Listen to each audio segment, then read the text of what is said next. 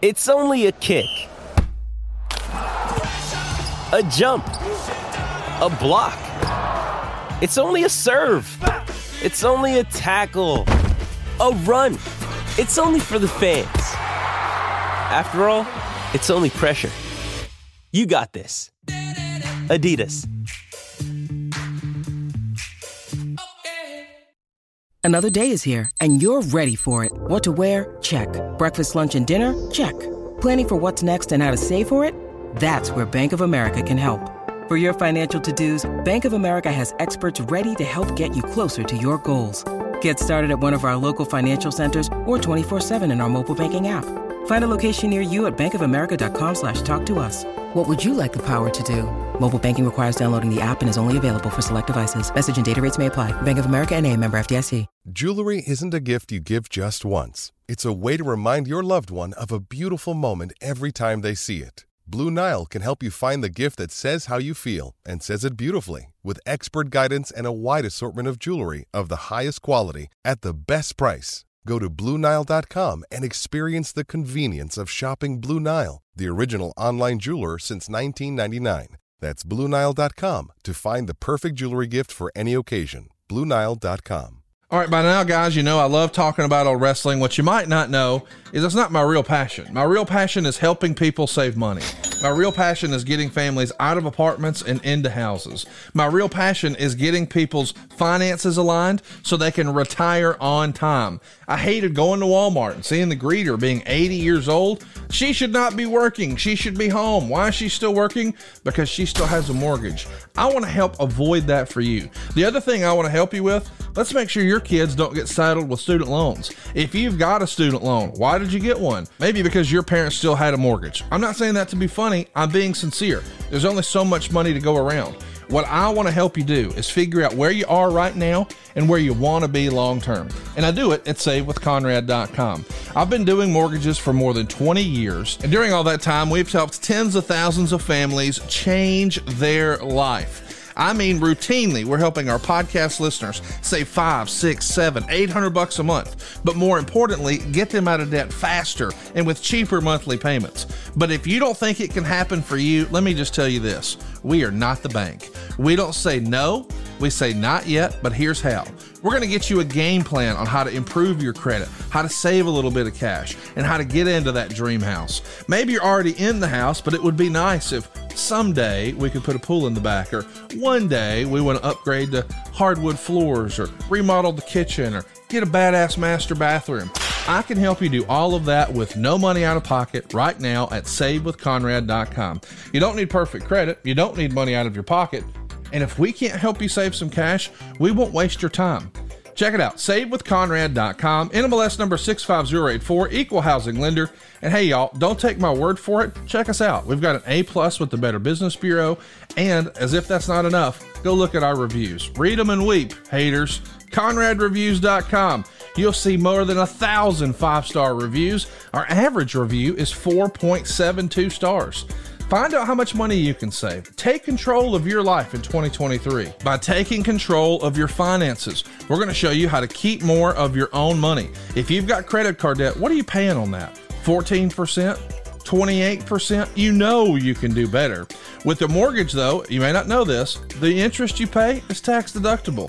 And we can even show you how to skip your next 2 house payments. So if you can get a lower monthly payment, pay your debt off faster, get a greater tax deduction at the end of the year, and right now, right after the holidays, skip your next 2 payments, buddy, this is the biggest no-brainer in the history of the world. Find out how much money you can save right now for free at SaveWithConrad.com, or hey man, shoot me an email directly, Conrad@SaveWithConrad.com. February 5th marks the 35th anniversary of one of the most memorable angles in wrestling history. An angle that had Hulk Hogan seeing double. There's 2 of them? Yes, the famous twin referee angle with brothers Earl and Dave Hebner that took place on the inaugural episode of Main Event, with Andre the Giant pinning WWF champion Hulk Hogan. It would also mark Earl Hebner's WWF debut. On February 5th at 8 p.m. Eastern, 35 years to the day, Ad-free shows members will get the opportunity to watch back this historic moment live alongside Earl Hebner in our latest premium watch-along event. All $29 level members and higher are invited, and Top Guy members will get to come up and ask Earl questions. Reserve your seat by signing up today at adfreeshows.com.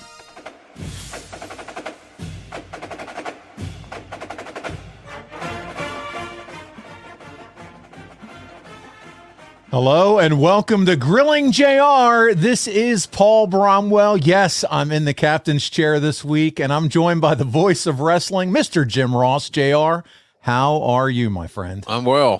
Conrad's a little under the weather, but nothing serious. So I'm glad you're here.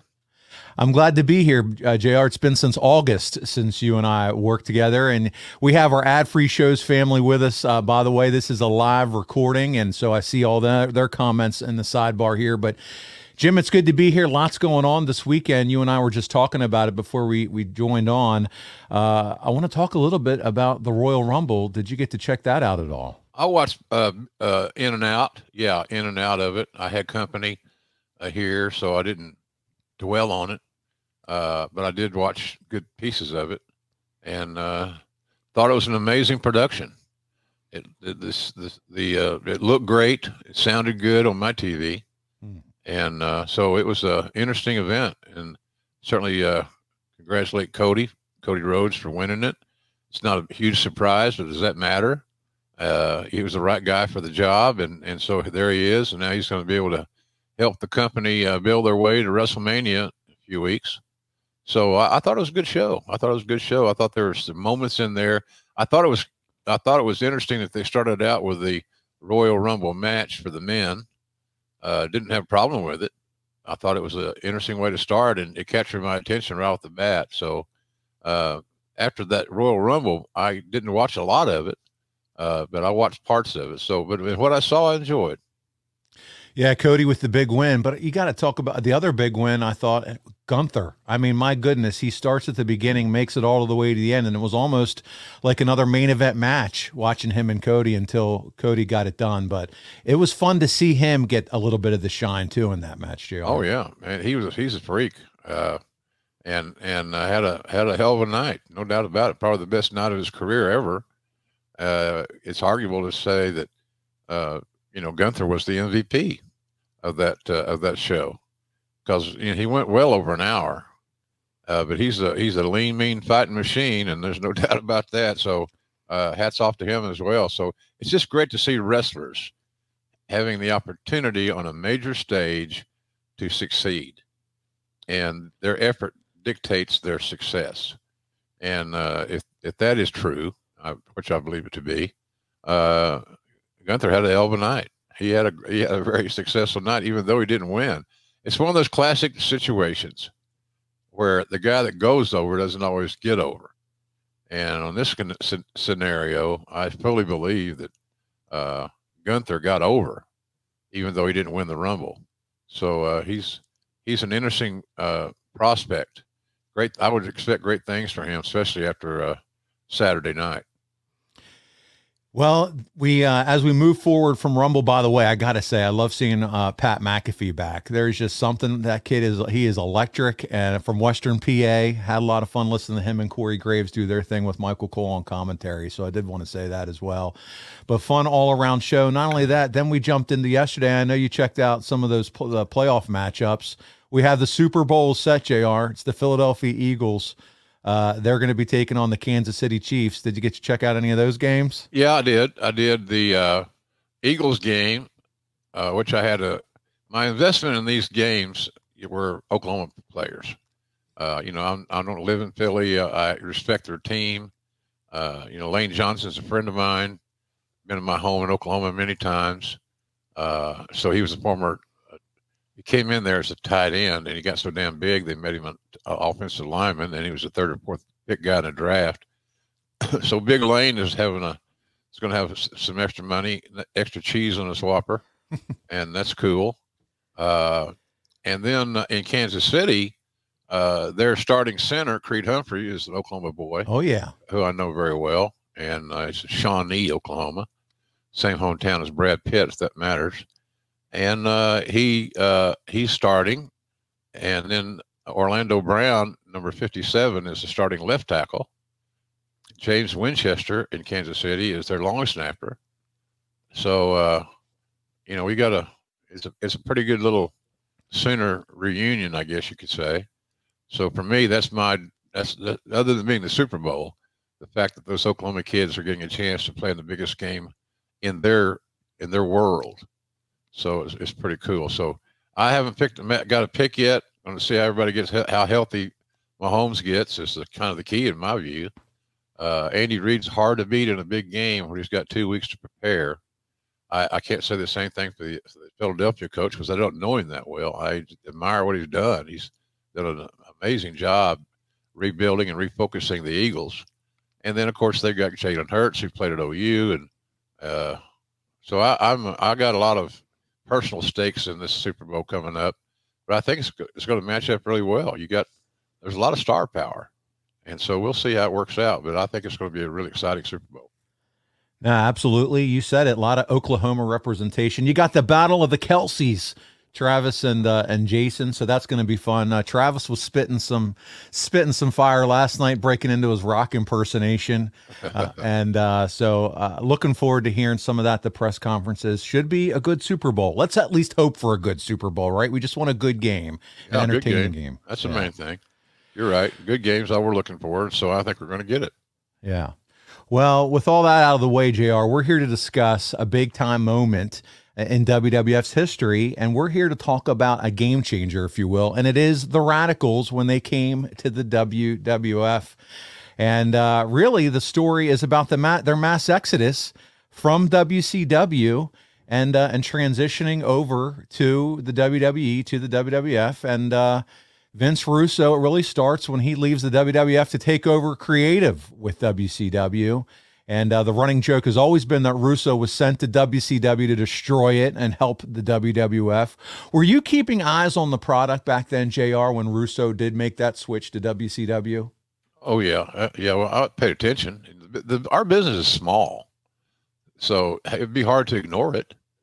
I'm not going to say I watched every minute of every show they did. I didn't. Because part of the time I was on the air doing Raw. But, I paid attention.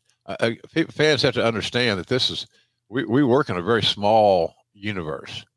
There are two companies right now that on a weekly basis with national television that are doing, decent or good, however your term is, business. So, I paid attention. It's just you pay attention just for the competitive information, or if you see something or somebody, that's being underutilized that you have a chance to snatch up, you jump on it. So, I was paying attention. Yeah, and as far as how it all kind of was laid out, the narrative was always that Russo was going there. He was going to promote and push all these young guys, whether it was Benoit, Guerrero, etc. And then when Vince is informed that his removal is happening, he's off the booking team at WCW, these guys all rally around him, and especially when it's announced that Kevin Sullivan's going to be taking his place. And did you hear Russo as far as the split was happening between Russo and WCW? I don't know what you mean. Did you hear that Russo and WCW were going to have this split as far as him being yanked off? You hear the rumors. Yeah, the rumors are always out there. Yeah. So you don't put a lot of stock in them, quite frankly. But something like that, Russo being replaced, upheaval, whatever, the backlash on Kevin Sullivan, whatever it was, that's out of their locker room, not out of mine.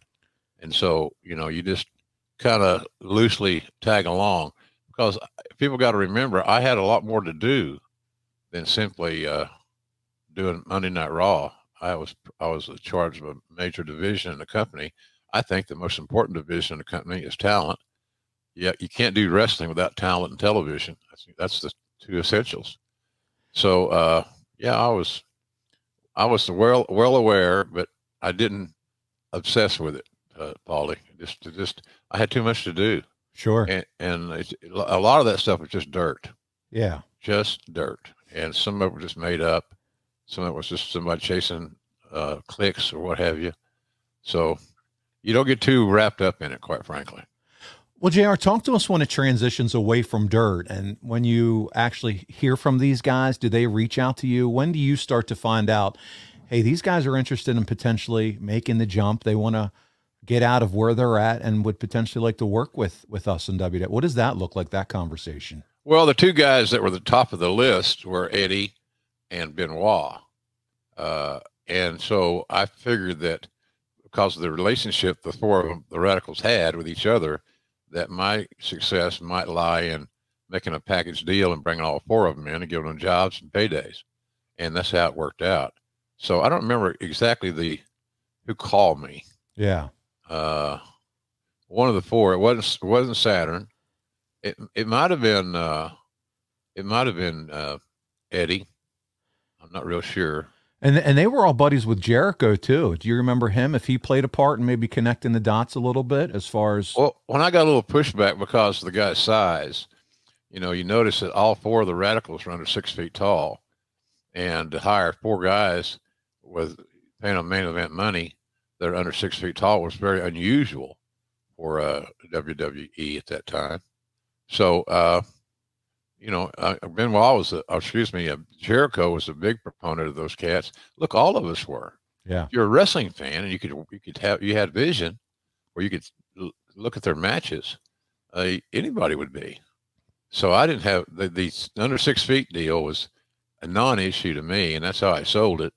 And I had to defend that decision to hire those four guys to some on the creative staff because they perceived they were kind of brainwashed, I guess, that you have to be 6'3" and you got to weigh over 250 or whatever. I'm just throwing numbers out there, but you get the general drift. And it was unnecessary. So I had to stand on my instincts on that one because I knew that getting, Malenko is an amazing talent. He's done a great job in AEW, as I wrote it, as an agent, producer, whatever you want to call him. But the two stars that had the biggest upside, which we saw culminate at WrestleMania 20, were Eddie and Benoit, the two of the best in the world. So if I can hire four quality talents, two of them being two of the very best in pro wrestling anywhere, then why wouldn't I be aggressive in doing that and stand my ground and not be talked down that, hey, these guys are too small? Vince is good about that. His theory would be to have bigger guys, but he trusted my judgment. I had a pretty good track record of hiring talent, and so he went along with it. And we needed new stars, and we needed guys that could work. And so, and we got all those things with these four hires. Well, listen, WCW wasn't done. They weren't just going to throw the talent on these guys. They wanted to throw a Hail Mary, and they tried that at Sold Out pay-per-view. So they had the vacant WCW world title. They with Chris Benoit, they put him over in a match against Sid Vicious, hoping they would convince the talent to stick around. It fails miserably, JR. They have Benoit make Sid tap out. Sid's foot's under the rope, so they have an out. But, man, the next night on Nitro, Chris Benoit walks into Nitro with his friends and tells Bill Bush, I want my release. I'm done. I've had it. I'm out of here. And it's just not him that wants his release. Eddie Guerrero, who was making his return to WCW from an injury, and Dean Malenko as well. And, as we said, these guys aren't the top paid guys. They aren't the Hollywood Hogans or the NWOs. But as you were just saying, JR, they're good quality talents. Yeah. And that's in the opinions of a lot of people. And they just never got their chance. And that's exactly why I'm sure you and the WWF were looking to bring them in at this point. That's part of my sales pitch. You want to play. You want to get on the big stage. You want to potentially get to WrestleMania at some point in time in your career. Here's your ticket. Here's how you achieve those things. If those things aren't important to you and you're only here for the cash, then we may have more to discuss. But these guys wanted an opportunity. They wanted that famous McMahon opportunity. And when I got clearance to hire them, I knew that Vince was okay with everything about those guys. And he helped me sell it to other people. When he bought in, everybody, all the dissension, or I don't want to say dissension, but all the discussion regarding their size, et cetera, was it just evaporated. So it was good. was really good. Jerry, I want to talk a little bit about the economics of all this, the transition. There's some comments from the Observer, too, we'll get into. Benoit, I think he was making a touch over $350,000 in WCW in 1999. And Eddie Guerrero was paid $500,000 in 99. And so that's that. How much is money a part of the conversation? Do you recall those conversations when looking to bring them over? Yeah, we didn't pay them that much money because they were going to be on the road working house shows and had a chance to stay booked and productive and increase their worth. So we didn't pay them as much. But that same thing could be said. I didn't pay Chris Jericho what he was making in WCW, but I told him he will make more money, but you got to trust me. So trust comes into factor at some point in time. And I'm sure that Chris, with his experience in WWE, was able to chat with those guys and tell them, hey, he's telling you the truth. There's a chance here that you can make a lot more money, staying healthy, staying out of trouble, and going out and doing your thing, what you're really good at. So the money was never a big issue because I knew that we would get them on TV. Their performances would speak for themselves, and I'd have them booked on the road because that was part of my area as well, booking the house shows, live events. So that's where we were with that deal. Money was not the determining factor. Was it important? Of course it was important. They had to make a living. They got to pay their mortgages. They got to do all those things that people do in normal life. But we made sure that those issues were addressed comfortably and moved on. Hey, it's Kaylee Cuoco for Priceline. Ready to go to your happy place for a happy price? Well, why didn't you say so? Just download the Priceline app right now and save up to 60% on hotels. So whether it's Cousin Kevin's Kazoo Concert in Kansas City, go Kevin, or Becky's Bachelorette Bash in Bermuda, you never have to miss a trip ever again. So download the Priceline app today. Your savings are waiting. Go to your happy place for a happy price. Go to your happy price, Priceline. Yeah, Meltzer said it's believed Benoit received in the neighborhood of $400,000 on a downside guarantee, and the other three in the $250,000 range.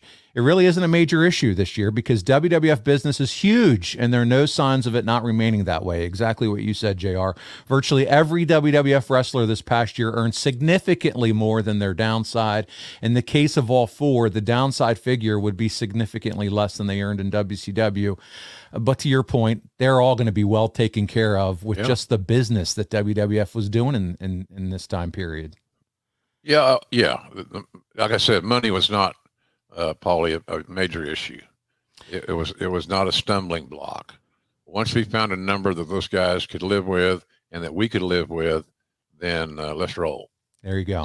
So that's what we did. So they're all paid. They're taken care of. Money's not a factor. It's written in Eddie's book that Benoit offered to drop the WCW title on Nitro, but they were all sent home instead. Is that something, JR, as head of talent relations at the time, that you would have done in that situation? Well, it's hard to say. If a guy comes to me and says, I want out and I want to leave, and they're hell-bent on such thoughts, then I probably would have had them work. But there's a danger in working and turning the title back in. They get injured. Now you're stuck with a big ass contract, and if they get injured, I ain't going to hire them. Yeah. So, I mean, why? You're damaged goods right now. So it just didn't make any common sense. So I probably would have just let it go, quite frankly, just move on. Yeah, cut your losses and move on. And by the way, JR, it's reported in the Observer that there were 15 to 20 wrestlers in all who were looking to leave WCW. Perry Saturn was supposedly the loudest about his unhappiness. But what I want to do is kind of just have a little fun here, discuss some other talent that didn't make the jump or maybe didn't ask for a release. And I want to go through some names with you. First of all, here's the list. Shane Douglas. It's reported that Shane asked for his release, but found out quickly that the WWF was not interested in him. So, JR, was it you that wasn't interested? Was Vince still not over what happened when he was with the company as Dean Douglas? I don't know. Vince was never high on Shane for whatever reason. The expert in wrestling that had the most confidence in Shane Douglas was Jim Barnett. Barnett thought he was a stereotype or a classic babyface. Blonde hair, blue eyes, good size. But for whatever reason, Vince was never sold on Shane, so that didn't go anywhere. All right, next up, JR, Billy Kidman, someone who would come into the company when WCW closes. At the time, really had no push outside of the cruiserweight division. Was he someone you think could have made the move and been successful? Maybe, but we weren't doing much with the cruiserweights. And Billy was a smaller guy, highly talented. And I think he's still there, I think he works in an agent role. Yeah, agent type thing. He's a smart kid. So I used to call him the biggest overachiever in the world because he married Tori Wilson. Yeah, oh my goodness. What are you thinking?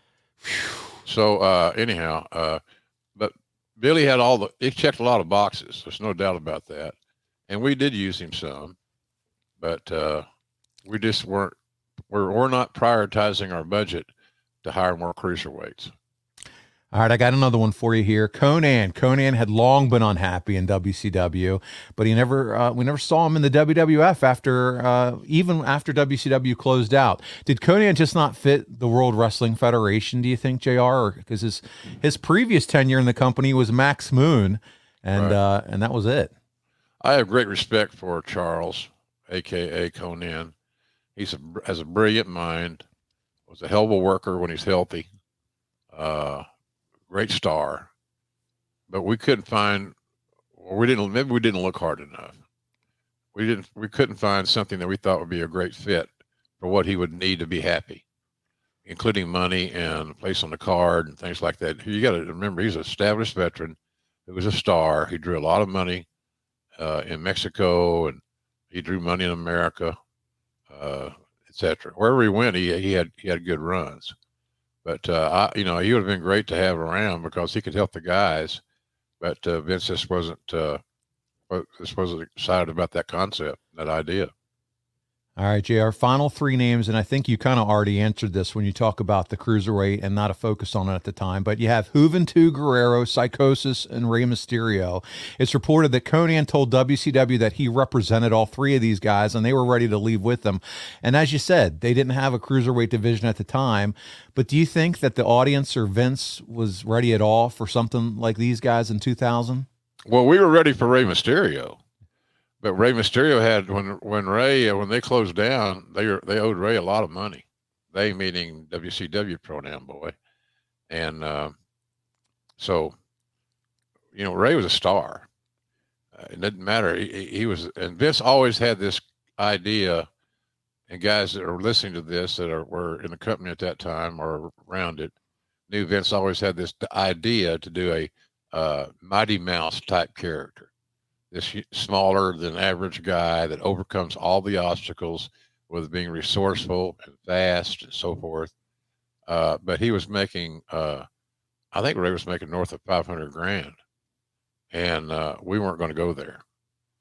He could make more than that, and he did all the time. He's a seven-figure guy, but when he was healthy, he was booked on the live events. So we always had thoughts for Rey, but not for the group. But Rey was a different breed of cat. No doubt about it. And he would become a superstar, as they say, in the wrestling business, and love Rey Mysterio. Listen, JR, the wait is over because it's time to share with our audience the perfect pairing for JR's all-purpose seasoning. And I'm talking about steakhouse quality meat from Backyard Butcher. JR, I'm talking steak, chicken, and pork, all with free shipping. I know you and I both had some Backyard Butcher shipped to our house. JR, did you get to try it? Did you get to check it out? Yeah, and I shared it with my housekeeper and who else? Another friend. Two lady friends. And nice. Yeah, well, got to keep yourself busy. I have to do my grilling in the kitchen because my condo complex here on the beach doesn't allow grills inside or on the patios. So I've had to adjust how I prepare the steaks, but in any preparation, these steaks are special. I don't think I've ever had a steak as tender, as juicy, and my guests that were asked to taste test were extremely pleased. So it's a real deal, folks. There's a lot of meat companies out there, but if you haven't tried this one, you owe it to yourself. If you're a carnivore, and like Paulie said, you got chicken there and you got pork. Yes. But those steaks are the main event. It's steakhouse quality. JR is telling the truth. Bulk meat specials. They're responsibly sourced from American farms, delivered right to your door. It doesn't get much better than that, guys. And for a limited time, Backyard Butchers offers our listeners 15% off, free shipping, and 4 free ribeyes for life. That's right, for life with every subscription. Can you imagine opening up a box of high-quality steak and being able to recreate that steakhouse experience like JR did for his lady friends right there in your own kitchen? That's what I'm talking about. And they shipped us a variety, as I said, of burgers and steaks, and it was delicious. The best part right now, they cut out the middleman, the grocery stores, and you got to love that. It's 100% American beef. And by the way, JR, the big kicker in all this, the folks at Backyard Butchers are wrestling fans, buddy. They like all the wrestling moves. They love to support wrestling. So let's do our job and support them as well. Get your hands on some of the best steak, chicken, and seafood you'll ever taste, and take your next steak night to an event to remember. Here's how you can do it. Visit backyardbutchers.com and use promo code JR to get 15% off your order. Again, free shipping, 4 free ribeyes for life. That's backyardbutchers.com and use promo code JR to get 15% off your order and free shipping and 4 free ribeyes for life. And then you break out that JR seasoning and douse those steaks, right, JR? Yeah, all-purpose seasoning is just perfect on the steaks. That's what we used. But I'm a carnivore snob. I like steak. I don't like bad steak. I don't like tough steak. I like juicy, fresh steaks. And that's exactly what I got here. Quite frankly, Backyard Butchers exceeded my expectations. I didn't know it was going to be that good, but it was really that good. I'll never be without them in my freezer. There you go. You heard it right there from the voice of wrestling. Check them out, backyardbutcher.com. So, JR, once the guys walk out of Nitro, Eddie would write this in his book. I want to share it with you. He said, one of the WCW road agents got pissed off and threatened to slice our throats. Yes, this is real. He was just talking out of anger, but it allowed us to go to Turner's Human Resources Department and say, look, one of your employees threatened to kill us if we left. Either take out the no-compete stipulation in our contracts or we're going to sue. Needless to say, Chris, Dean, Perry, and I were all given full unconditional releases, and we were officially free agents. Did you ever hear the story? That's where I came in. Yeah, but did you ever hear the story about Mike Graham? Supposedly this was all... You know, I haven't. Yeah. I haven't. Again, that's keeping up with the dirt. And when I'm, I have a busy life. I got you. I ain't got time to fucking read the Observer cover to cover and what's happening here and who's happy, who's unhappy. We didn't alter our plans. We thought that all 4 of those guys could come in and contribute in varying levels based on their skill set and obviously based on how they would be creatively booked. So that's all I was really concerned about. And if it was Mike Graham that did that, that was a terrible error in judgment. You don't do that. You took the bite out of your company's hands. Now they're these 4 guys who you didn't want to walk because you knew where they were walking to. You knew their destination. They have all the leverage now. They had all the leverage. They opened the door, and it benefited us because the thing about it is that after threatening a lawsuit, you're generally not welcome back. So they eliminated one of their viable options in WCW, at least in my eyes, which left it wide open for us, and it helped our negotiation. There you go. So, JR, it happens, and that sounds like some old school territorial stuff. We'll slit your throat kind of thing, and whatever it is, it happened, and they were able to use it to leverage it for their ability to get out of their contracts and to show up for you guys, and that's exactly what they did. And JR, do you remember exactly what it looked like as far as them signing that dotted line, the meeting where it took place, how it all went down? When I signed them to WWE? Yeah. Pretty much a standard bill of fare. There you go. Didn't try to change things. I mean, we had a system. It was working. Why bust it up for those 4 guys or any other 4 guys? Because our system was fair. It's all about cash and creative. I could handle their cash needs, make them happy, but I couldn't do much about the creative other than selling my boss that these guys are going to draw money. And that creates a lot of interesting new matches. And doing so much television, being able to create new matches with talents that are skilled and can carry a main event level match in a spot is hard to come by. Well, JR, Eddie did document kind of how it worked out in his book. So I'm going to read another little excerpt out of Eddie's book. He said, the very next day I was playing golf when Dean called. Hey, man, we've got to go up north to meet with Vince McMahon. I ran straight home, changed clothes, and headed to the airport. You talked about how you brought them in right away to Vince. Was there fear you'd miss out on these guys? Maybe, hey, could they go to Japan? Could they go to ECW? Could they go everywhere? Or were you feeling pretty good? Hey, I feel like we have a good opportunity with these guys. Well, I didn't want those other organizations, those other entities to interfere with the progress. You know, timing's everything. And Vince is hot on, and I told those guys that. I said, he's ready to book you guys. He's excited about the opportunity. He sees money. But it takes 2 to tango. So I'll try to address all your financial needs as best I can. But I can't pay you what, on the downside guarantee, what WCW was paying you, because that was like a salary. This is your deal. This is what you make. Well, we still had that old school, you get paid on productivity, tickets sold, houses, being booked, staying healthy, all those things, just like a territory. And so that's how I looked at that scenario. It just don't slow me down. I got the owner excited about doing something. That's right.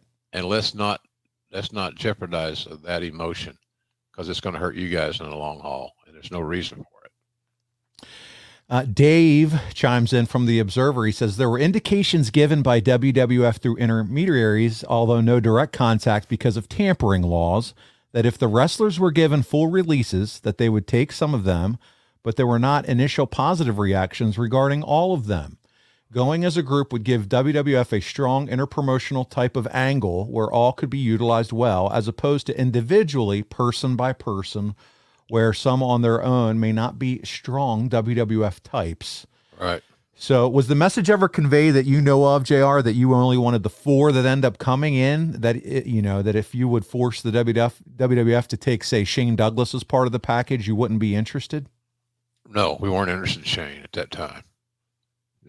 And we had the 4 guys. We highlighted 4 guys. And that's the 4 that we took, and that's the 4 that we signed, and that's the 4 that we wanted. Hey, I'd love to have had Conan on the roster. It just wasn't in the cards. Shane Douglas, for whatever reason, this past history, I guess, was not a viable consideration. Was Shane a hell of a hand? Of course he was. And would he have fit in? There's no doubt about it. But that was a decision that came from the chairman. And I just relayed the message in that situation. Well, JR, also from The Observer, and man, does this ring true almost a year later when WCW actually is bought out by the WWF. Bringing the entire crew in as a group could lead to an interpromotional angle for WWF, which would create a lot of interest and heat if handled correctly, since those angles done right almost always works.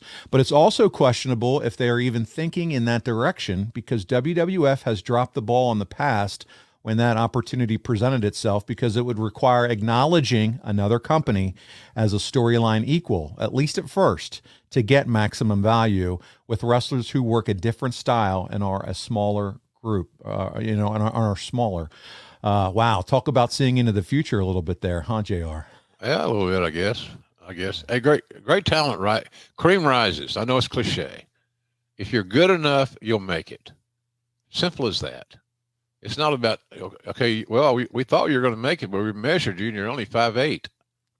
That don't happen. It may happen in somebody's private discussion, but in normal business, ongoing business, it doesn't happen. So, I thought we got the 4 guys who wanted. So they were at the top of our recruiting board, and we got all 4 of them. Listen, those guys came on board. They were ready to do their thing, ready to travel up and down the roads with the WWF, and they made a big impact. But, JR, I want to pause right now and talk about something fun. We talk about travel, and I want to bring to you a whole new family opportunity of building memories year-round. You like to make memories with the family, don't you, JR? Sure. I'm talking about Camper Max, guys, specializing in max discounted pricing on travel trailers and fifth wheel RVs delivered anywhere in the lower 48. That's right, from your office, cell phone, or couch. Click or call and find out how easy it is to start enjoying the RVing lifestyle. How easy is it? The Camper Max discount will fit any budget, offering easy financing with extended terms. It's just too easy. Maybe you want to go on that big wrestling trip. Maybe you're the coach, the Wolfpack, John Hickson and the guys, and you want to go to that next AEW pay-per-view. You don't need to rent a car, rent a camper. And you can do that by going to campermax.com. That's CAMPERMAXX.com, or call 256-320-7033, home of the Max Discount. JR, sounds like a fun time, man, renting an RV and enjoying that lifestyle, doesn't it? Yeah, if I had a driver. There you go. You don't want my fat blind ass driving. but the camper lifestyle is great. Freedom, flexibility. You can go where you want to go and live. You got a bathroom. There you go. It's clean. You got a kitchen. It just makes a lot of sense especially if you get more than one person traveling. Takes care of hotel bills and things of that nature. I just think it's great. But and I like the fact of how they got it set up. You don't have to buy one necessarily to enjoy the benefits of it. Yeah. Yeah, the benefits. Thank you. Yeah. So it's a good deal. And this guy's a friend of Conrad's. So if anybody's a friend of Conrad, they're a friend of ours. And that's right. And so there's trust involved. So keep that in mind. That's right. And listen, I know we're dealing with the winter months now, but summer's approaching. Perfect time to take your family out and see some of the good old USA, and you can do that with Camper Max. And by the way, if you're looking to purchase a motorhome, hang in there, because Rod is working on that now. Rod at Camper Max is working on the whole motorhome deal, so hang in there. But again, they're specializing in max discounted pricing on travel trailers and fifth wheel RVs delivered anywhere in the lower 48. Visit campermax.com or call 256-320-7033. All right, JR. Well, listen, it's reported that WCW does attempt to get them back after Nitro, but you had already made the moves. It's already done to get them in the WWF at this point. So there you go. WCW sends the 4 soon-to-be-named Radicals along with Shane Douglas and Conan. They sends them releases on January 19th, and that allows them to start with the WWF as of February 1st, as long as they don't say anything publicly disparaging about WCW and agree not to sue WCW. At the end of the day, WCW, I guess, didn't really want them back, did they? It didn't seem like it, did it? No. Didn't seem like it. They were influenced by size, and because you can't logically evaluate these 4 men and not come up with the sane conclusion that they're all extremely talented. They're main event level guys. Put into the right scenario, they're main event level guys. Case in point, Your Honor, is WrestleMania 20. Look who's standing in the ring at the end of the night. Our 2 of our 4 that we signed. And so and they got a great, it was a great ovation in the locker room, I'm told. By the time I got there, it may have subsided somewhat, but once those guys got back to the locker room area, they were greeted very warmly because the talents back there knew what they had to overcome to get these opportunities, primarily their size. And so that was heartwarming to me. So it also said that we made the right choice. We hired the right guys, because that was a moment in the Garden at that WrestleMania 20 that I still vividly remember. And so it was a special night, to say the least, and 4 deserving guys ended up getting opportunities that heretofore they would not have received. This episode is supported by FX's Clipped, the scandalous story of the 2014 Clippers owner's racist remarks captured on tape and heard around the world. The series charts the tape's impact on a dysfunctional basketball organization striving to win against their reputation as the most cursed team in the league. Starring Lawrence Fishburne, Jackie Weaver, Cleopatra Coleman, and Ed O'Neill. FX's Clipped, streaming June 4th, only on Hulu. JR, I did find an interesting nugget in the research from the Observer. I got to bring it up. I know you've talked a little bit about the reasoning as far as why at this time you weren't interested in Shane Douglas. But here, I'm going to read this to you. Shane Douglas called Steve Austin to get word to Vince McMahon if McMahon was interested, and was given a response that there was interest if he was willing to forget his previous tenure in the company. Douglas said he got indirect word from WWF to sign his release and begin negotiating, but his lawyer told him to do absolutely nothing that would breach their WCW contract and to not sign their release. Do you remember Stone Cold ever telling you about this conversation? Yeah, of course. And they're friends back in the day. It still comes down to one guy didn't want him there. What's so hard for everybody to understand about that? The chairman of the board did not see money in Shane Douglas at that time. And I'm sure that past business dealings adversely affected that decision. But nonetheless, it just wasn't to be. We discussed it a lot, but it was just, I guess, the fear of the baggage creating negative. You don't want to bring negative into your locker room.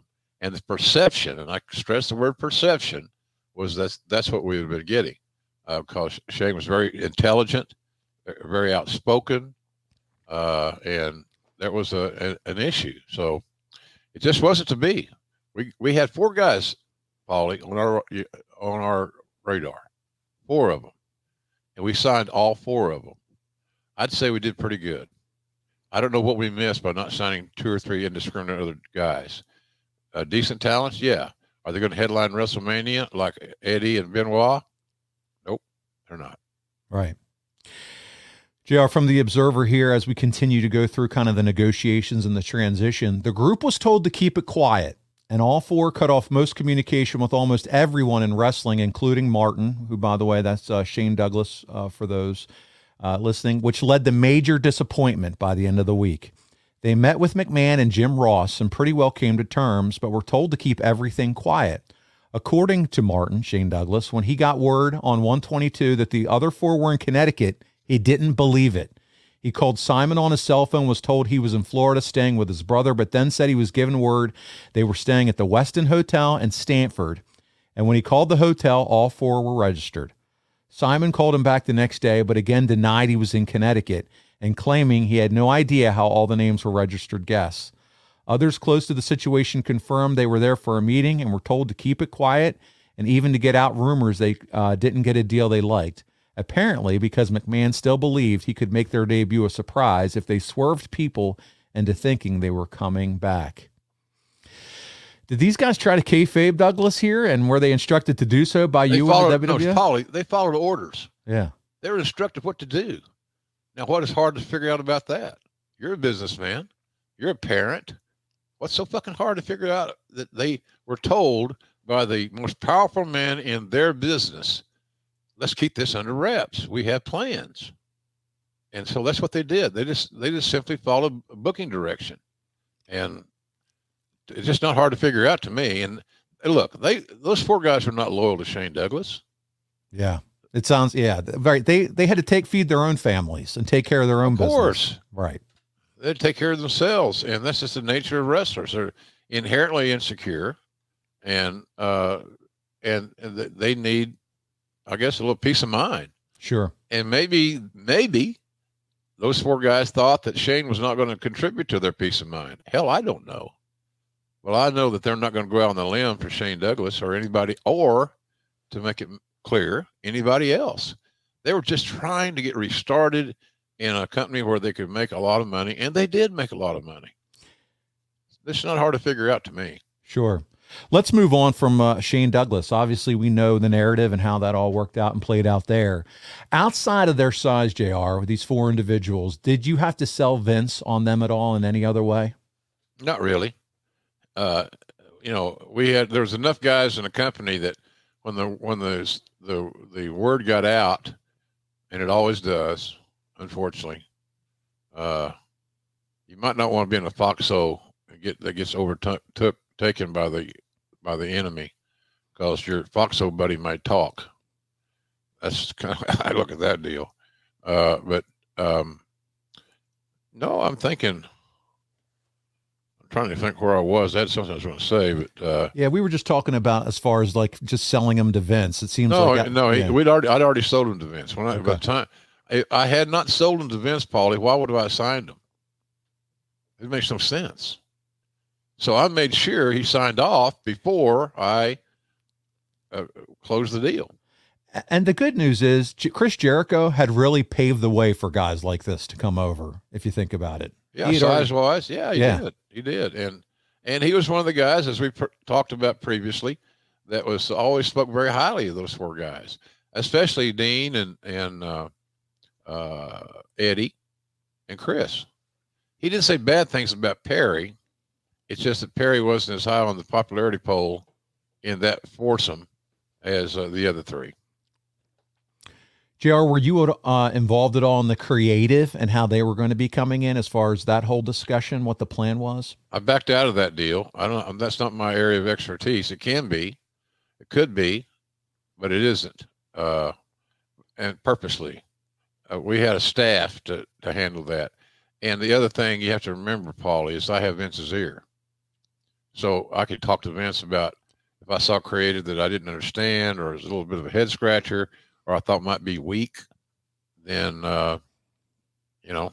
it's, I could speak to him about it. The decision maker, not a team member, but the decision maker, if I chose to take that route. And I did a few times, but I had to express myself, and I had to tell him the truth. You don't get much trouble, folks, if you tell the truth. And you damn sure don't have to remember what you said to somebody if you always tell them the truth. So that's kind of how I looked at that. It was just signing these 4 guys to me is a no-brainer. They're quality veterans. They're good travelers, as a rule. Now, people are going to go back in this conversation and say, well, what about Eddie? They found him dead. And what about Benoit? What he did at the end of his life was horrific. All those are true. But it didn't have any effect on my decision-making, because it hadn't happened. I can't tell the future.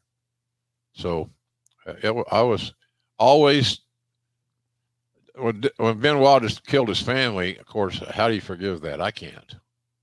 I knew Nancy very well, and little Daniel very well, since he was a baby. And so, yeah, I never forgave Chris Benoit for his last hours on Earth. And I also understand there were apparently reasons, CTE type reasons, that he was had that he did what he did. But I divorced myself from all that stuff. It's just not something I care to. I'd rather think about WrestleMania 18, where everybody's talking about Hogan and Rock. The night before, Jan and I had dinner with Nancy and Chris, and I think about those days occasionally, because it was a fun evening, and he was good, and all that was just, it was just one of those crazy ass things. But and then Eddie's situation, there's been things taking place, and I think the wrestling business should be applauded. The Indies have a hard time doing it because they can't afford it. But man, you got to watch that blood pressure and make sure all your vitals are cool, because you just never know. You really just never know. And we had no idea that Eddie had a heart issue. So now things have changed in WWE. They've probably got one of the top medical facets of their in the world in their business. I don't know anybody that's got any better. AEW's got a full-time doctor. Dr. Sampson's always at our events, and he's always there Wednesday. He sees over the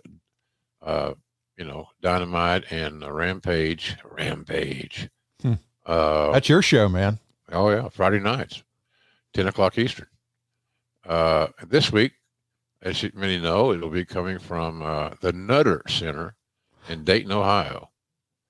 I've had some fun in that building. We call some good matches, some big matches there. I think we're in the Nutter Center the next pay-per-view after WrestleMania 9.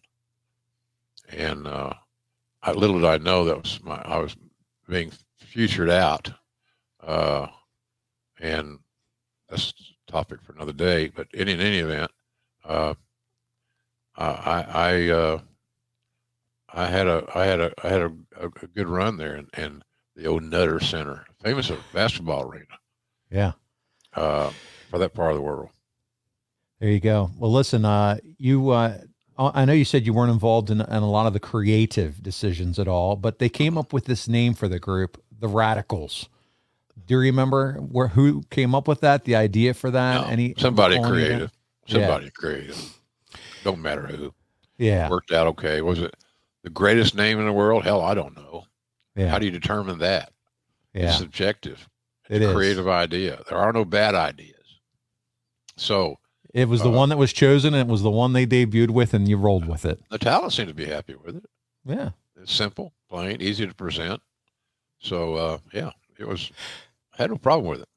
Let's get into some Jim Ross stuff, because I like some Jim Ross stuff here on the JR Show. I think that's apropos. That's an interesting concept. Isn't it? From the Observer, Jim Ross, in his weekly report, love those weekly reports, claimed that negotiations between both sides had broken down. It was widely reported everywhere by Monday that the four would be debuting on Raw in Pittsburgh that day. So finally, a few hours before the show, WWF.com relented and did say they were going to be on the show.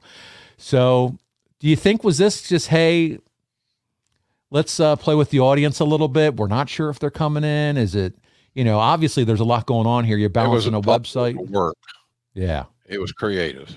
Okay. It was a work, buddy. Simple as that. I'm still sold on it. That's how good it was. It created talk. Yeah. And I think that was kind of the goal. Tune in, talk. If you think, and we're not going to go too deep into this promotion unless it's going to happen, but it basically sets up the guys to, help pop a rating out of curiosity. And then what we were able to do was deliver. They're all four there at ringside.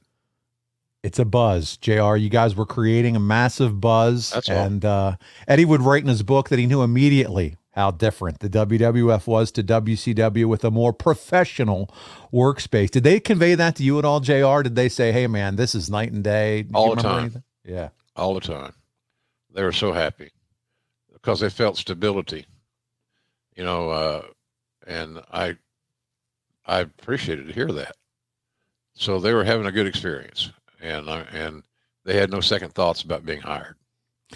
Had to be refreshing for them. Again, next chapter of their lives, and it sounded like they were excited and ready to go. Mick Foley, by the way, who Foley is Pod. You can find him here on ad-free shows, killing it with his podcast. He'd go out of his way behind the camera to be associated with these guys. And it felt like he was the perfect person to be there for them. Well, Mick's the goodwill ambassador. And everybody see that, that's a cool picture. I haven't seen that picture before, I don't think. Or maybe I have, forgot about it. But, Mick was, he's the perpetual goodwill ambassador. He is. And from the Observer, JR, it says, Chris Benoit, Dean Malenko, Perry Saturn, and Eddie Guerrero debuted as the Radicals on January 31st at Raw from Pittsburgh in what was considered a Big push, in JR's words. Yeah. They got their push, buddy, from the get-go. Well, they got aware. We created an awareness of them. We created an awareness of the four. We created an awareness for the radicals at that unit, and I think that was the entire goal of that first appearance on Raw in Pittsburgh. It was the audience was very in Pittsburgh. They really sold that well. They were excited to see those four guys. They were excited to see a new group. I think wrestling fans in general, we've talked about this, they love surprises, and they seem to have a turn on for well-constructed factions, shall we say. And so they saw something that they thought, which is great because they're buying the tickets. If they thought there were value in the radicals, just by seeing them sitting on the front row, that's a good sign. JR, wrestling fans were turned on. They came down, sat front row. They looked like top guys, primetime players, right from the get-go. How excited were they when the show was over? Do you remember their excitement level, everybody's excitement level for them? Yeah, they were happy. They were happy. They were glad to get the monkey off their back and get on television, hit the reset button. But they were very positive, all of them. They were having good experiences, and they were due those good experiences. Do you remember any kind of reaction at all from Vince at that point after that first night? He seemed to be happy. He saw that the audience had a keener awareness of these guys than he might have perceived. I'm not sure, because he didn't watch a lot of wrestling, like none. And so he wasn't as familiar with their recent works as some others. But I think sometimes, looking back at that thing, I think a lot of the talent, when you had talents that were going to the old man and saying, I want to work with Benoit, I want to work with Eddie, or whatever. Let's do their faction against my faction, or whatever the case may be. That's a real good indicator that we hit the right accord, so to speak. Well, this from The Observer. As a debut, the first night was strong in that the entire show revolved around them, and they were put over in commentary as the best wrestling talent around. Probably more in one night than they were ever in WCW, and it was made clear they were underutilized in WCW, thus playing into the idea they were bigger stars than the level that they had been pushed at. They didn't acknowledge or hint at Benoit having won the WCW title and never losing it. No doubt due to the political and perhaps even legal ramifications of giving context, credibility for what has been argued elsewhere as nothing more than a prop as part of the story that shouldn't be meant to take seriously. By immediately taking out the top heels, they were presented as major league players. Their departure from WCW, while not gone into great detail, was vaguely talked about as if the audience all knew the story, which is still talking to only a portion of the television audience.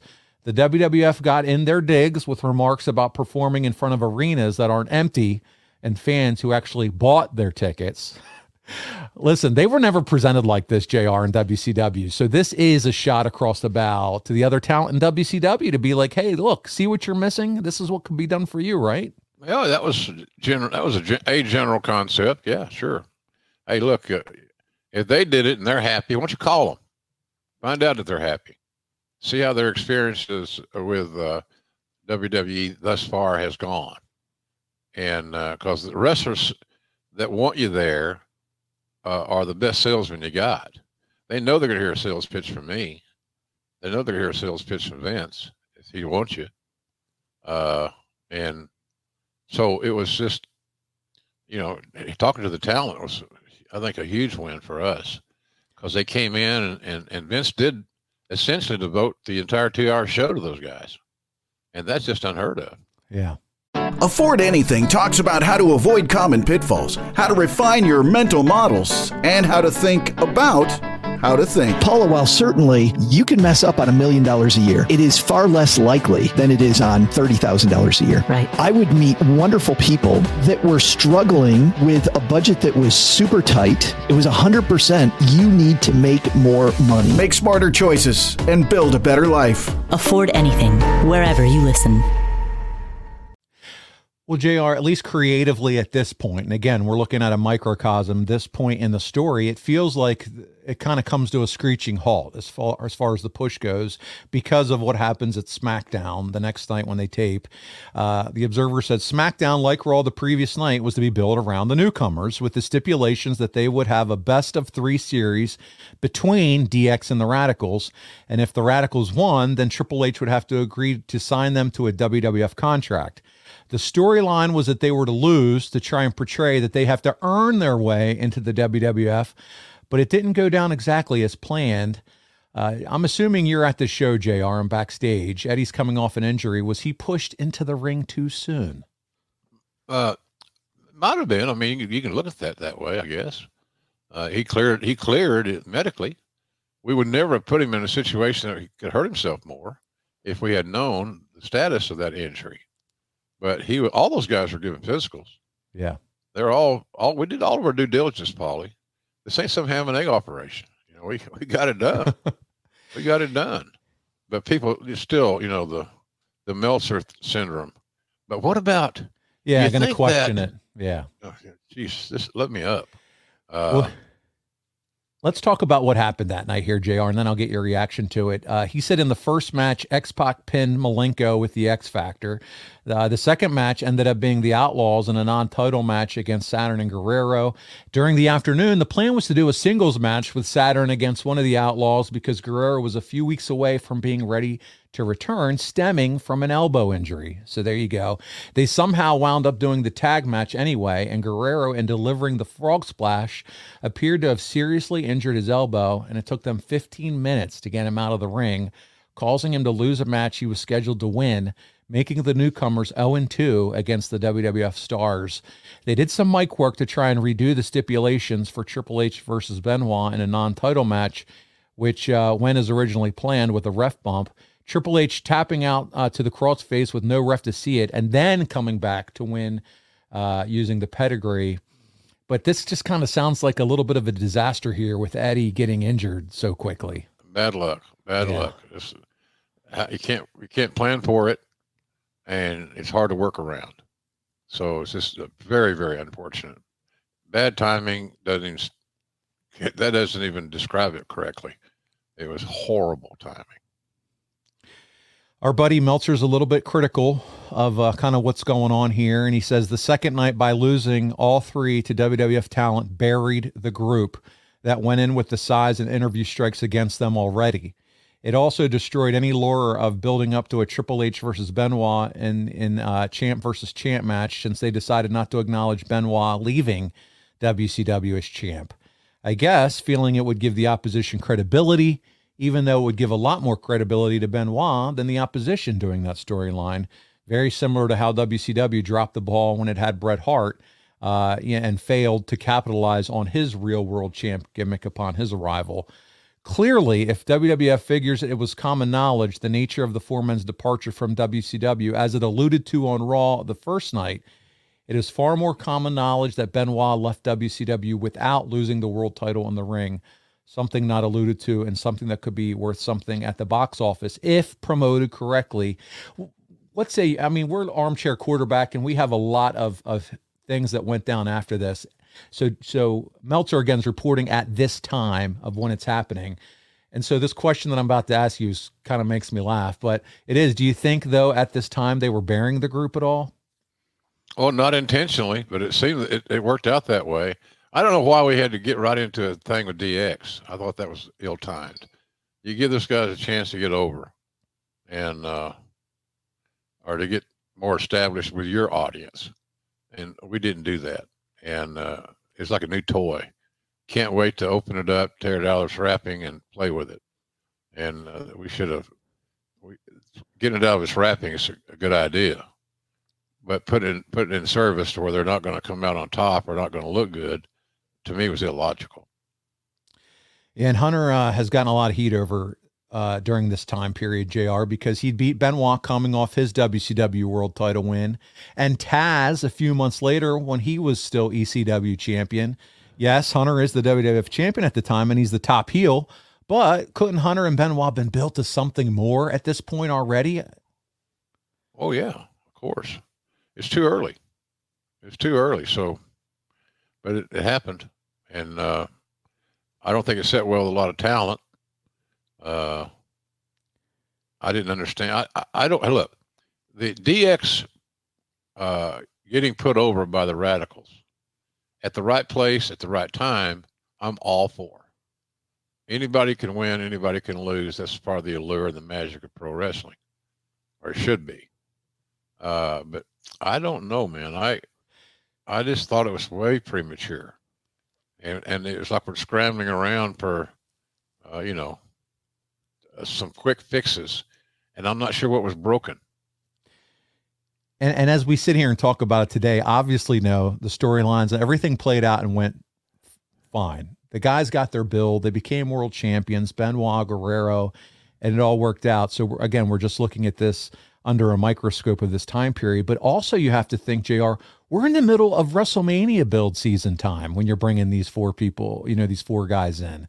So that's got to be difficult to figure out a way to capitalize on the debut of these four studs while also building to WrestleMania. Is it not a little bit difficult? It's challenge. Well, just four new talents, and you want to use them. Eddie, unfortunately, was not going to be able to go, but we had the other three to see how that works out. But also gives you the impact that Eddie Guerrero had on that group in its entirety.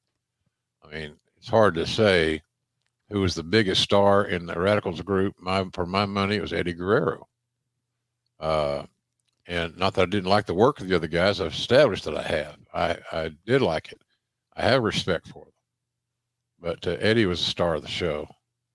And it's just too bad he left us way too soon to fulfill all of his destinies in pro wrestling.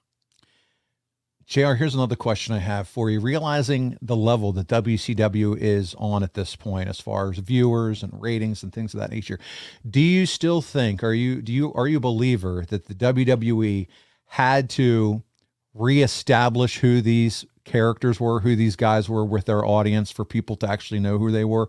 Of course. Okay. Of course. And that goes for anybody. Established people need to be reestablished. I know that's oxymoronic, but you're always telling a story. You're always adding new content to the description of these television personas. So absolutely, it's always important. If you're telling good stories, you got a little there's background that you can do. So, well, I've only got the entrance to get it in. Well, how long is the entrance? Oh, it's about 30 seconds. Well, then what I suggest you do is prepare 30 seconds of content that describes this individual that we see coming to the ring, so that I have a better familiarity of who this individual is and why I should like him or her. Well, JR, Benoit goes on Live Audio Wrestling around this time and talks about the Hunter versus Benoit match. And he says the reason they didn't push the title versus title angle is because the WCW title didn't mean anything and had no credibility to start with. He said because of the way they destroyed the belt that it meant nothing for him to win it, and said he was disappointed because he never got to feud with Bret Hart or Ric Flair as promised to him many times in WCW, and said that he only wrestled 2 world champions during his tenure in WCW, mentioning those 2 by name, and said he wrestled others that had won the belt, but he didn't really consider them world champions. Some guys got knocked big time there. That's just a total burial of WCW there, but I mean, listen, Chris is saying what he thinks and what he believes. You got to respect him for his opinion. Always did. Talents are better off just being honest and dropping their nuts if they have them, and becoming very transparent. Communicate. It's much better to converse in basic communication. Basic communication is a skill set that's totally lacking. Are largely lacking in pro wrestling these days, and so I believe that you gotta be honest, you gotta be upfront, and continue to move forward evaluating where you are every step of the way.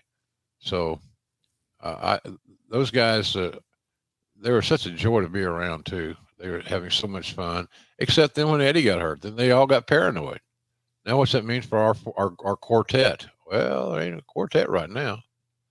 So it was just an interesting scenario, Paulie. Interesting time to be in talent relations. Well, buddy, listen, these guys would turn heel, and would you agree that was probably the best thing that happened to them was becoming that heel faction? Yeah, probably. It gave them it almost gave them a fresh start, you know. And I think most wrestlers that I can relate to or talk to or reminisce about enjoy being heels more than they enjoy being baby faces.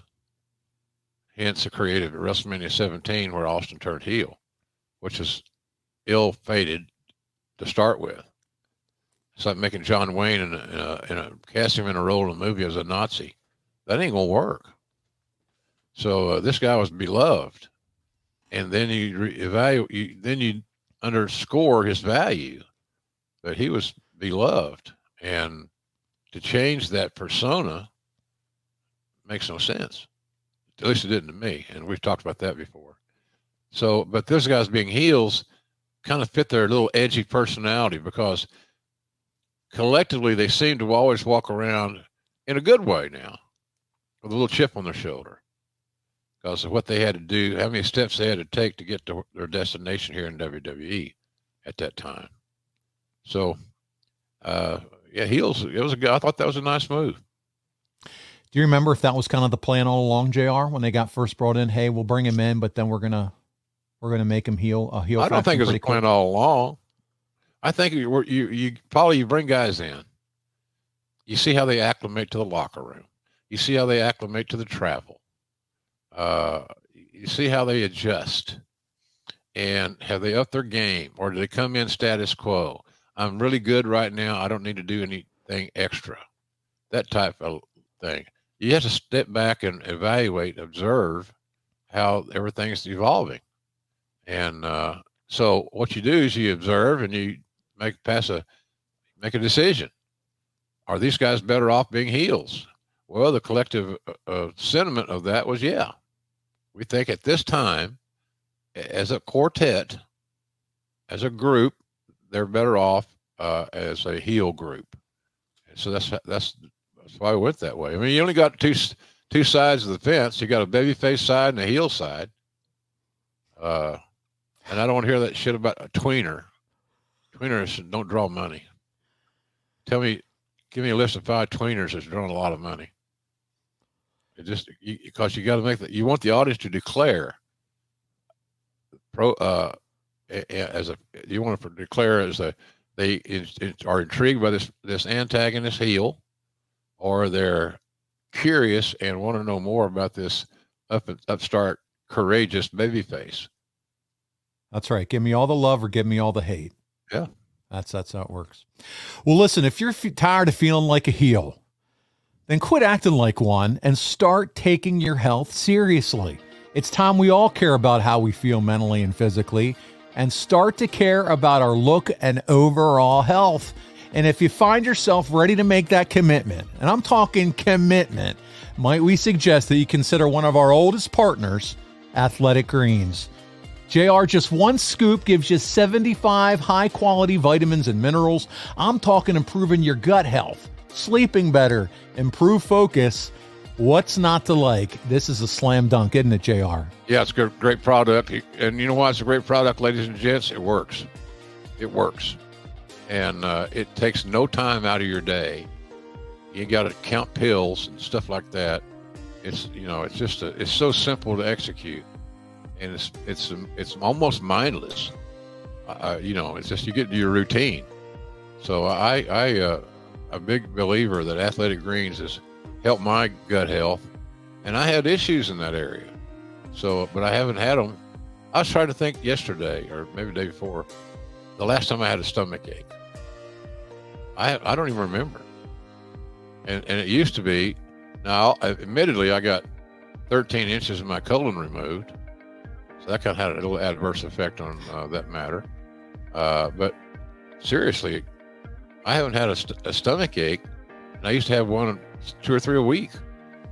Athletic Greens is a lifesaver, and you can do it and execute it.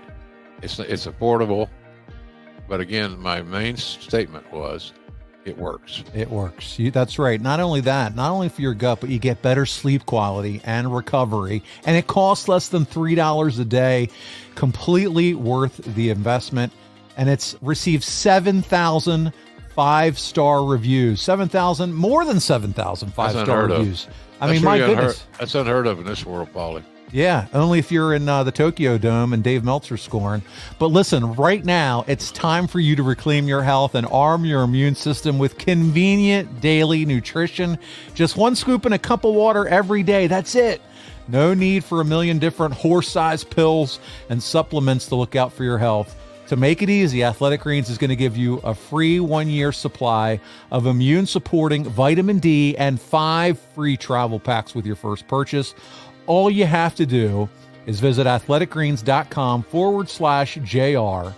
Again, that is athleticgreens.com/JR, and take ownership over your health. You don't have to be a heel anymore.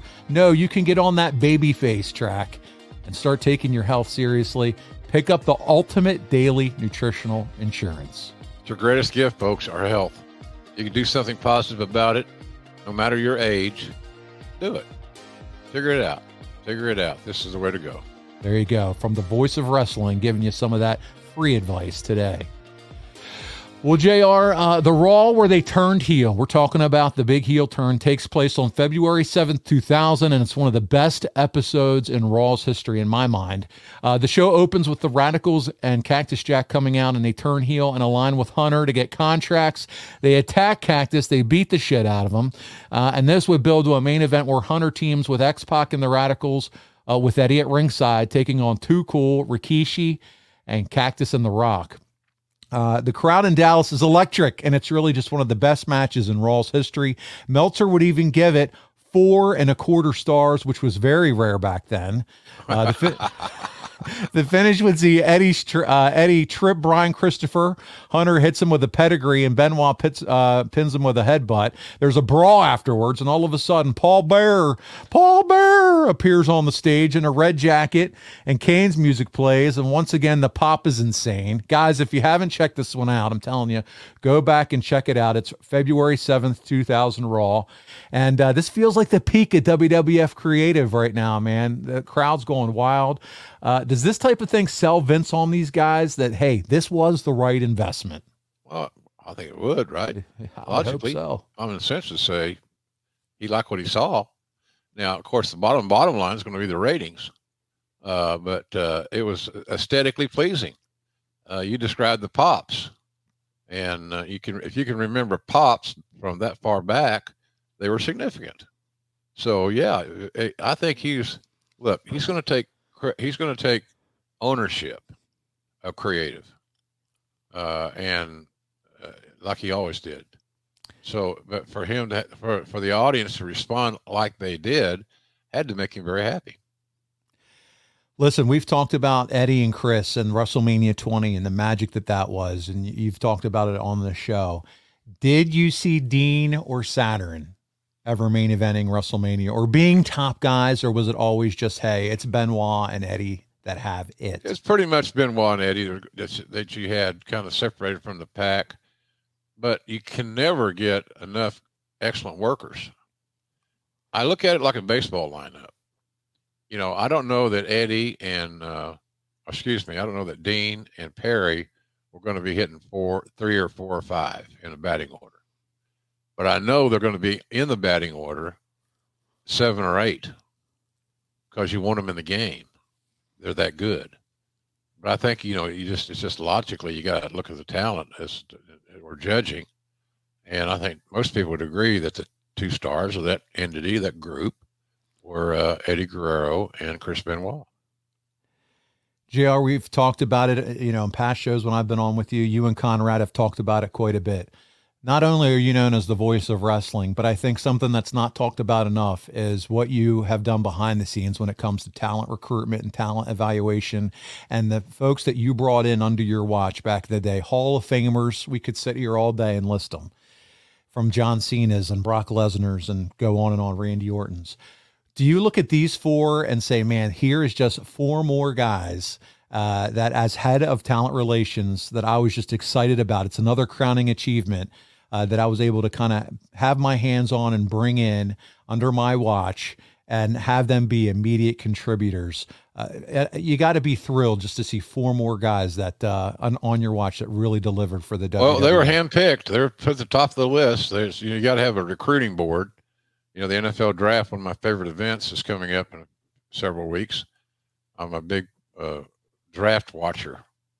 And of course, now the Jags, I think they picked 24th or something to add to their They're roster. getting better, man. So they're not up at the top of the draft anymore. No, they had a great year. Yep.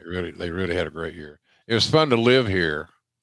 The only time I've been in a football atmosphere that resembled the run that the Jags were on is a big time game in Norman when the Sooners are playing host to some powerhouse, back in the day in Nebraska.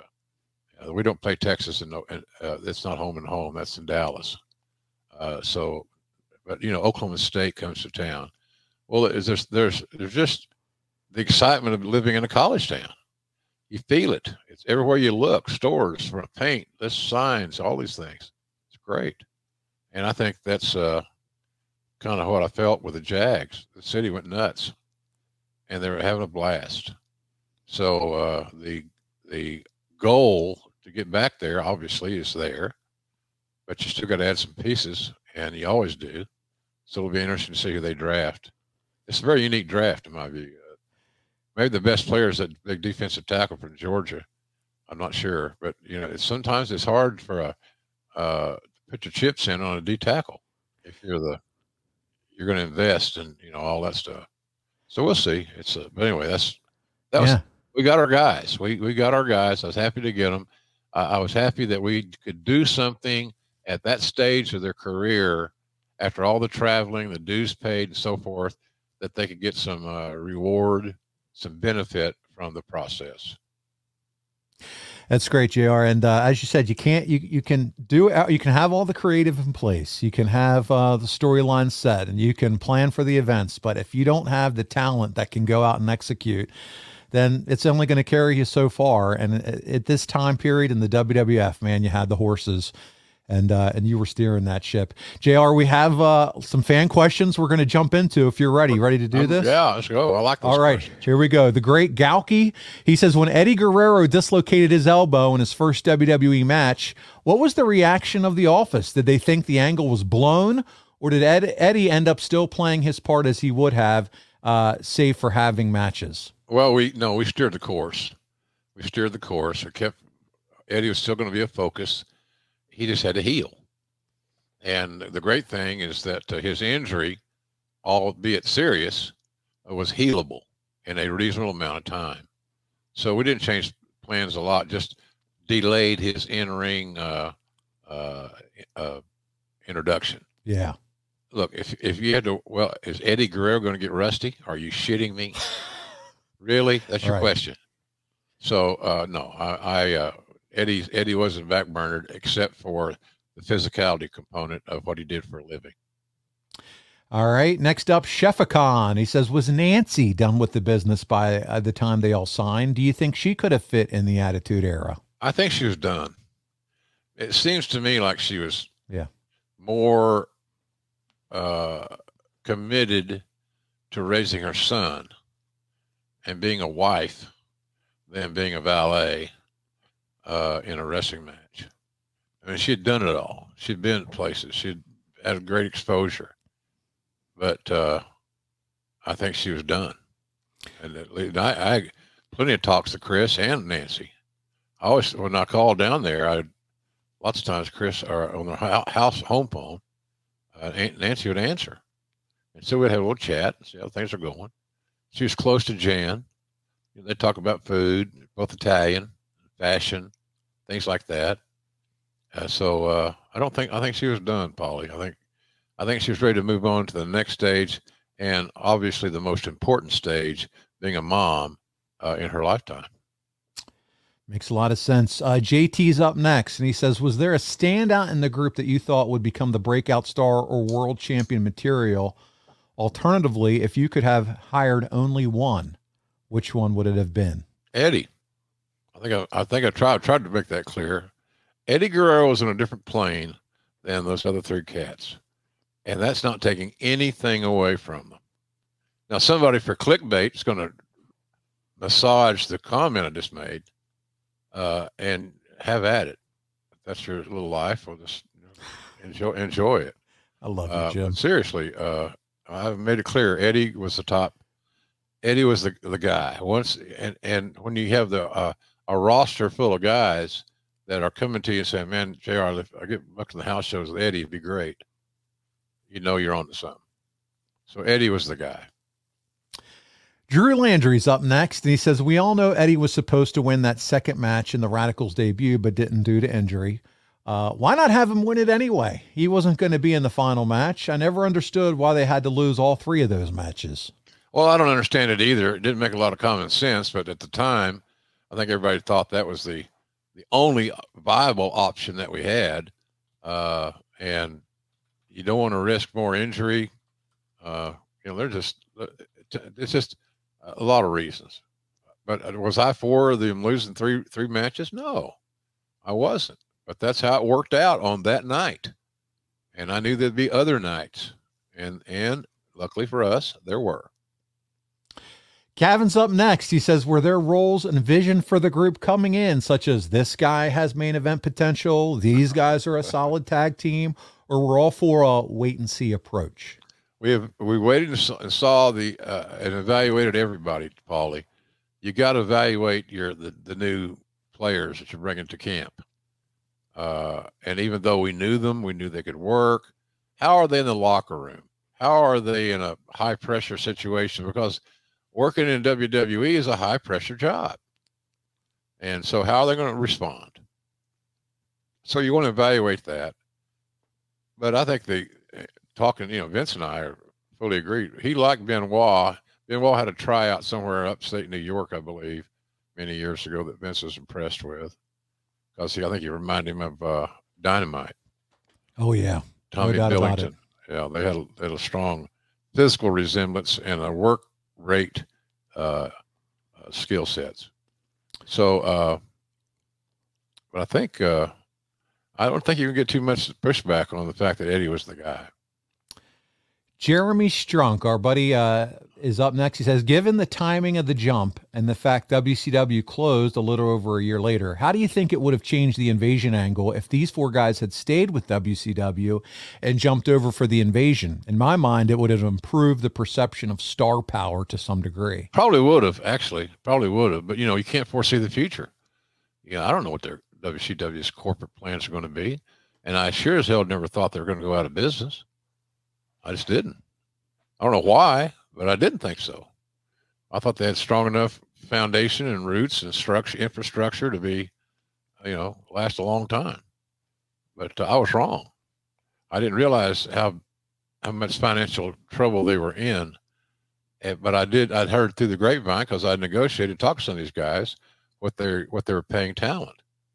And some of those numbers are fat, really fat. So that's why they went out of business, like you said. Maybe.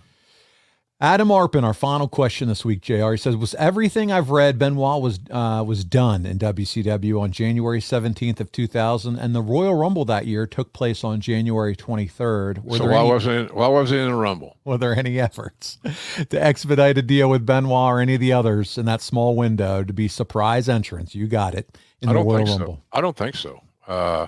Too much, too soon, too quick.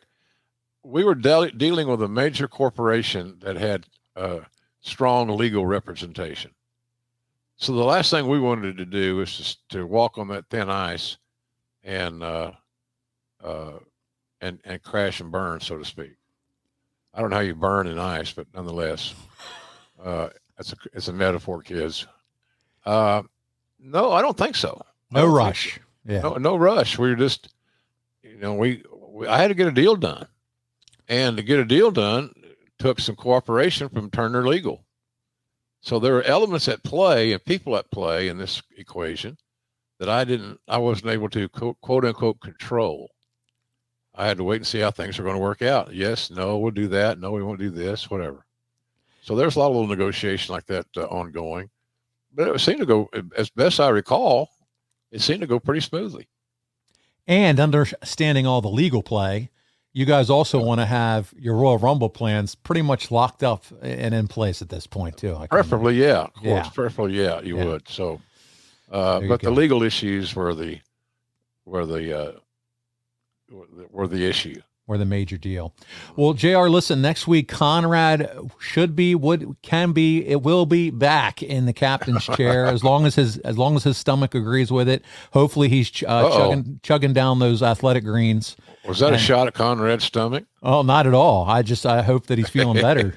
And hopefully, I do too, obviously, I'm serious. Yeah. We want him to get healthy. And I want to hear him say, what's he say when he answers the phone? How are you, kind sir? How are you, kind sir? Then Dave Silver comes behind him. How are you, kind sir? just repeating everything he says, huh? A little chirping right along. Yeah, well, he's Bull Ramus. I think he's the brains behind the outfit anyway. So. He is. He's the brains. He's a good guy. Hey, I couldn't have done this without Dave Silver today. I'll tell you that right now. He's a good man. He is a good man. Yeah, I'll put him over. He's just he looks like fucking Bull Ramus. But you know what? He's always got that big smile. You could just it's infectious. You could be cursing him out, making fun of him, and he's just going to keep smiling. I love. One of the things I like about him, Paul, is he enjoys JR's barbecue. Oh, and we're going to talk about that too. We got that on the list. Before we get to it, though, real quick, next week the build to WrestleMania continues. We're discussing No Way Out 1998. The dumpster angle with Cactus and Terry Funk and the New Age Outlaws. Everybody's got to remember the old dumpster coming off the stage on Raw. Yeah, Sean's injury. Hunter Dust drops the European title to Owen Hart. The Quebecers return. It's promoting Shawn Michaels to be on the pay-per-view, and WWF didn't deliver. The NWA storyline, so much more, JR. I know you're looking forward to talking all things No Way Out. Those are good days. A lot of moving parts involving viable individuals. And that's what you get here on this podcast, or at least that's what we try to do. Just use my experience and my memory of being there. That's right. Not looking on the outside saying, well, here's what Meltzer said. I respect what Dave says. I really do. But I don't base my life's opinion on wrestling with Dave. We have difference of opinion on certain things. But be that as it may, it is a lot of cool stuff that we can talk about and that we will talk about. And what you ought to do, Paul, you might remind everybody too to send in those questions. Yeah, absolutely. There will be social media posts out there for you to chime in with your questions. Take advantage of it, because I know JR loves the fan questions. Yeah, I do. So I like to know what people are thinking. That's right. Because listen, this show is all about you and what you want to hear about. We're going to try to do our best to script out the story and make sure it involves all the key details, but we want to hear what's on your minds too. Listen, JR, the other big win is over at Ad Free Shows. You're doing all kinds of bonus content. If you guys aren't a member, I don't know what you're waiting for. You and Cassio are crushing it with some bonus shows over there. You've been watching some Rumbles. So make sure you check out what's going on at Ad Free Shows. There's a lot of content over there. It's early, it's ad-free, thousands of hours of bonus content. You've heard the name Gary Juster, right, JR? You've worked with Gary. He's one of my best friends. Sure. There you go. Well, Conrad just did a show with him over there called The Insiders, and picked his brain about AWA, NWA, all his experience. That's only for our ad-free show members. I mean, where else are people going to get that? That's good. Gary's a great source of information, stories, data. He's a lawyer by trade. I grew up in the Minneapolis territory, in the AWA territory more specifically. But I met Gary when I went to work for Crockett in the late 80s. He was, I would safely say he was Crockett's #1 promoter. He had a lot of the major markets, did a lot of the big pay-per-views. Gary's very, very well educated. in the entire business. I'm shocked he's not more involved in the pro wrestling business, but he's like a lot of us. Someday you got to look at the thing and say, how many more ribs can you eat, JR? You got to slow down, brother. So I love, but Gary's a great guy, and I would certainly encourage anybody to listen to him. You'll learn things, and I didn't know that. That type of thing. So he's good. That's a good get for Conrad. Yeah, he's doing stuff for MLW now too, so check it out. Also, David Crockett, who we both know, and he's doing a series with Conrad called The Book, where they're going over the handwritings of the book that Jim Crockett literally wrote in as they booked from town to town, and the dollars and cents that were made, and scratching things out and all that. That since January of 1985, he has the books. And that's pretty cool. Yeah, cool? That's hard to get access to. I've got a ton of material. Tons of material like that. Booking sheets, payroll sheets, all those things. And then once you put them down and they're not in front of mind awareness, the bloom comes off the rose, so to speak. So somebody's going to take advantage of them once I'm gone, I guess. But anyway, it's pretty cool stuff. It's invaluable. Conrad should actually come to my house and look at all that stuff, and shoot me a number. I'm always, hey, that's where it's at, man. I'm telling you, that stuff's gold, and people want to hear and see that. So it's all my booking sheets and all my payroll. So some stuff you have to be kind of sensitive of. Yeah, but no, that sounds like you have your own treasure chest of information. I do. I got to figure out how to manage it better at some point in time. And maybe when I retire, if I do retire, if the good Lord lets me hang around long enough to continue working, then maybe if I do retire, I may have the time then to unpack it and get after it. So I had somebody go through my memorabilia and take pictures of everything I have and give me a book on all my stuff and a lot of Jan stuff. I don't know what I'm going to do with so many Louis Vuitton purses, but nonetheless, wow, nice. They're there. Yeah. Well, maybe we send Bull Ramus up and he can go through some of your booking sheets. Bull Ramus would be perfect. I think he'd be the perfect guy to do that. He could stay at my place. I could feed him. Feed him barbecue. I can afford all that. Yeah, I mean, no kidding. You better get a Costco membership. Think about that. We should think about that deal. Yeah. Not sitting back on with some barbecue sauce. There you go. Listen, follow the show. Twitter handles at JR's BBQ, at Hey It's Conrad. You can find them on Instagram, Facebook. Listen, go to YouTube, like, subscribe, turn on notifications, Grilling JR on youtube.com. You will automatically be notified when new video content drops. I'm telling you, that's where it's at. You want to see JR, the facials, him telling the stories, the graphics that Bull Ramus adds to the video presentation of this show. I mean, it's first class, isn't it? Top-notch production here, JR. Yep, we do the best we can to take care of our listeners and our viewers. So, it's a funny. We're getting better at this process all the time. So it is. It's evolving. Support. It's getting great. I tell you what, it's like I said, it's been since August, and I'm blown away. But JR, speaking of blown away, we cannot leave this show without talking about JR's BBQ.com. And I have a bottle of your red ass hot sauce in my pantry, and I'm about to order 2 more of those mustards. It's my favorite. Yeah, it's pretty good stuff. 1 gram of sugar. I like that. Can't beat it. No, that's my mustard. That's my go-to, and I think people should give it a shot. If you're a mustard person, it's jalapeno mash, which is jalapeno, fresh jalapeno in the mustard. So it's jalapeno honey mustard. Oh, and so good. I made sure that we use a real high level of honey mustard, so everything in it is top quality. So we mix them together, and you hopefully get even more top quality from that particular product. So JR's jalapeno honey mustard, Main Event mustard, is a good option for you. I'm glad to hear you're testing out the hot sauce. Hot sauce, that's cool. Yeah, and selling well too. As a matter of fact, people, it's just amazing what people like and what they don't like, and things like that. And of course, I guess our number 1 seller is the all-purpose seasoning.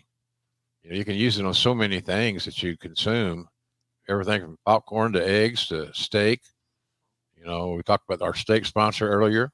Yeah, Backyard Butcher. Backyard Butcher. It's a perfect marriage. There you go. Backyard Butcher seasoned with JR's all-purpose seasoning is a hit at anybody's table. Match made in heaven. Yeah, so we ship every day. We work every day and like it. So check out jrsbbq.com and like I say all the time, Paulie, don't call it nothing to look. I love that. You're look right. and see what we got. See if there's something on there that interests you. Do you see something on there that would make a good gift idea for the wrestling fan in your life? Or just to try? You've heard us talk about it ad nauseum. That's right. Give it a shot. Do it. It's Valentine's Day's coming up. Tell your spouse you want some JR's barbecue products. Or get you a gift box. There you go. A gift box, and it has got everything in it. And while you're at it, tell her to head over to grillingjrtees.com and get you some JR's t-shirts like that "Where's My Push? Damn it" t-shirt. I love the red ass shirt. You've seen me wear that multiple times. And who wouldn't want to cuddle up with a JR buddy? Bull Ramus does. He sleeps with one every night. Oh my God. Oh my God. Go ahead. Let's hear it.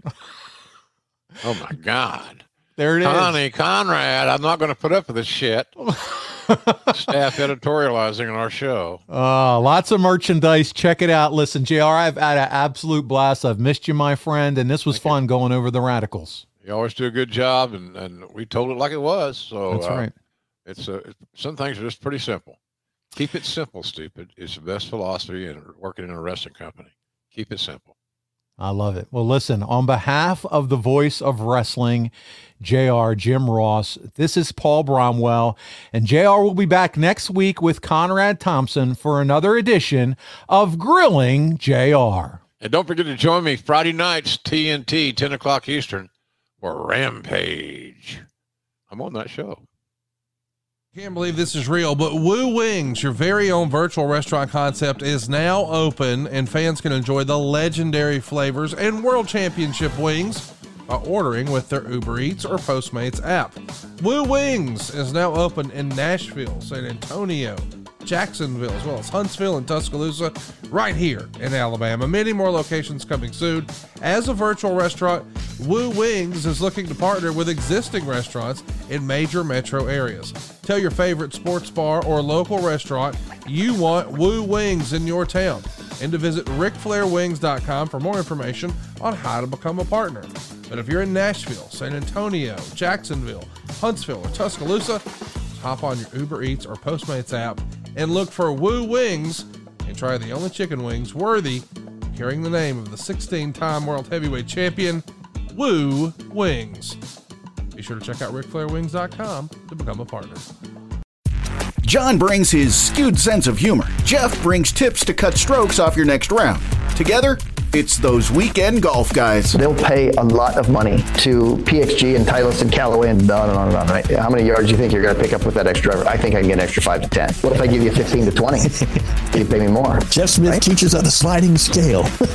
Those Weekend Golf Guys, the podcast, part of the Believe Network. Just search BLEAV on YouTube or wherever you listen.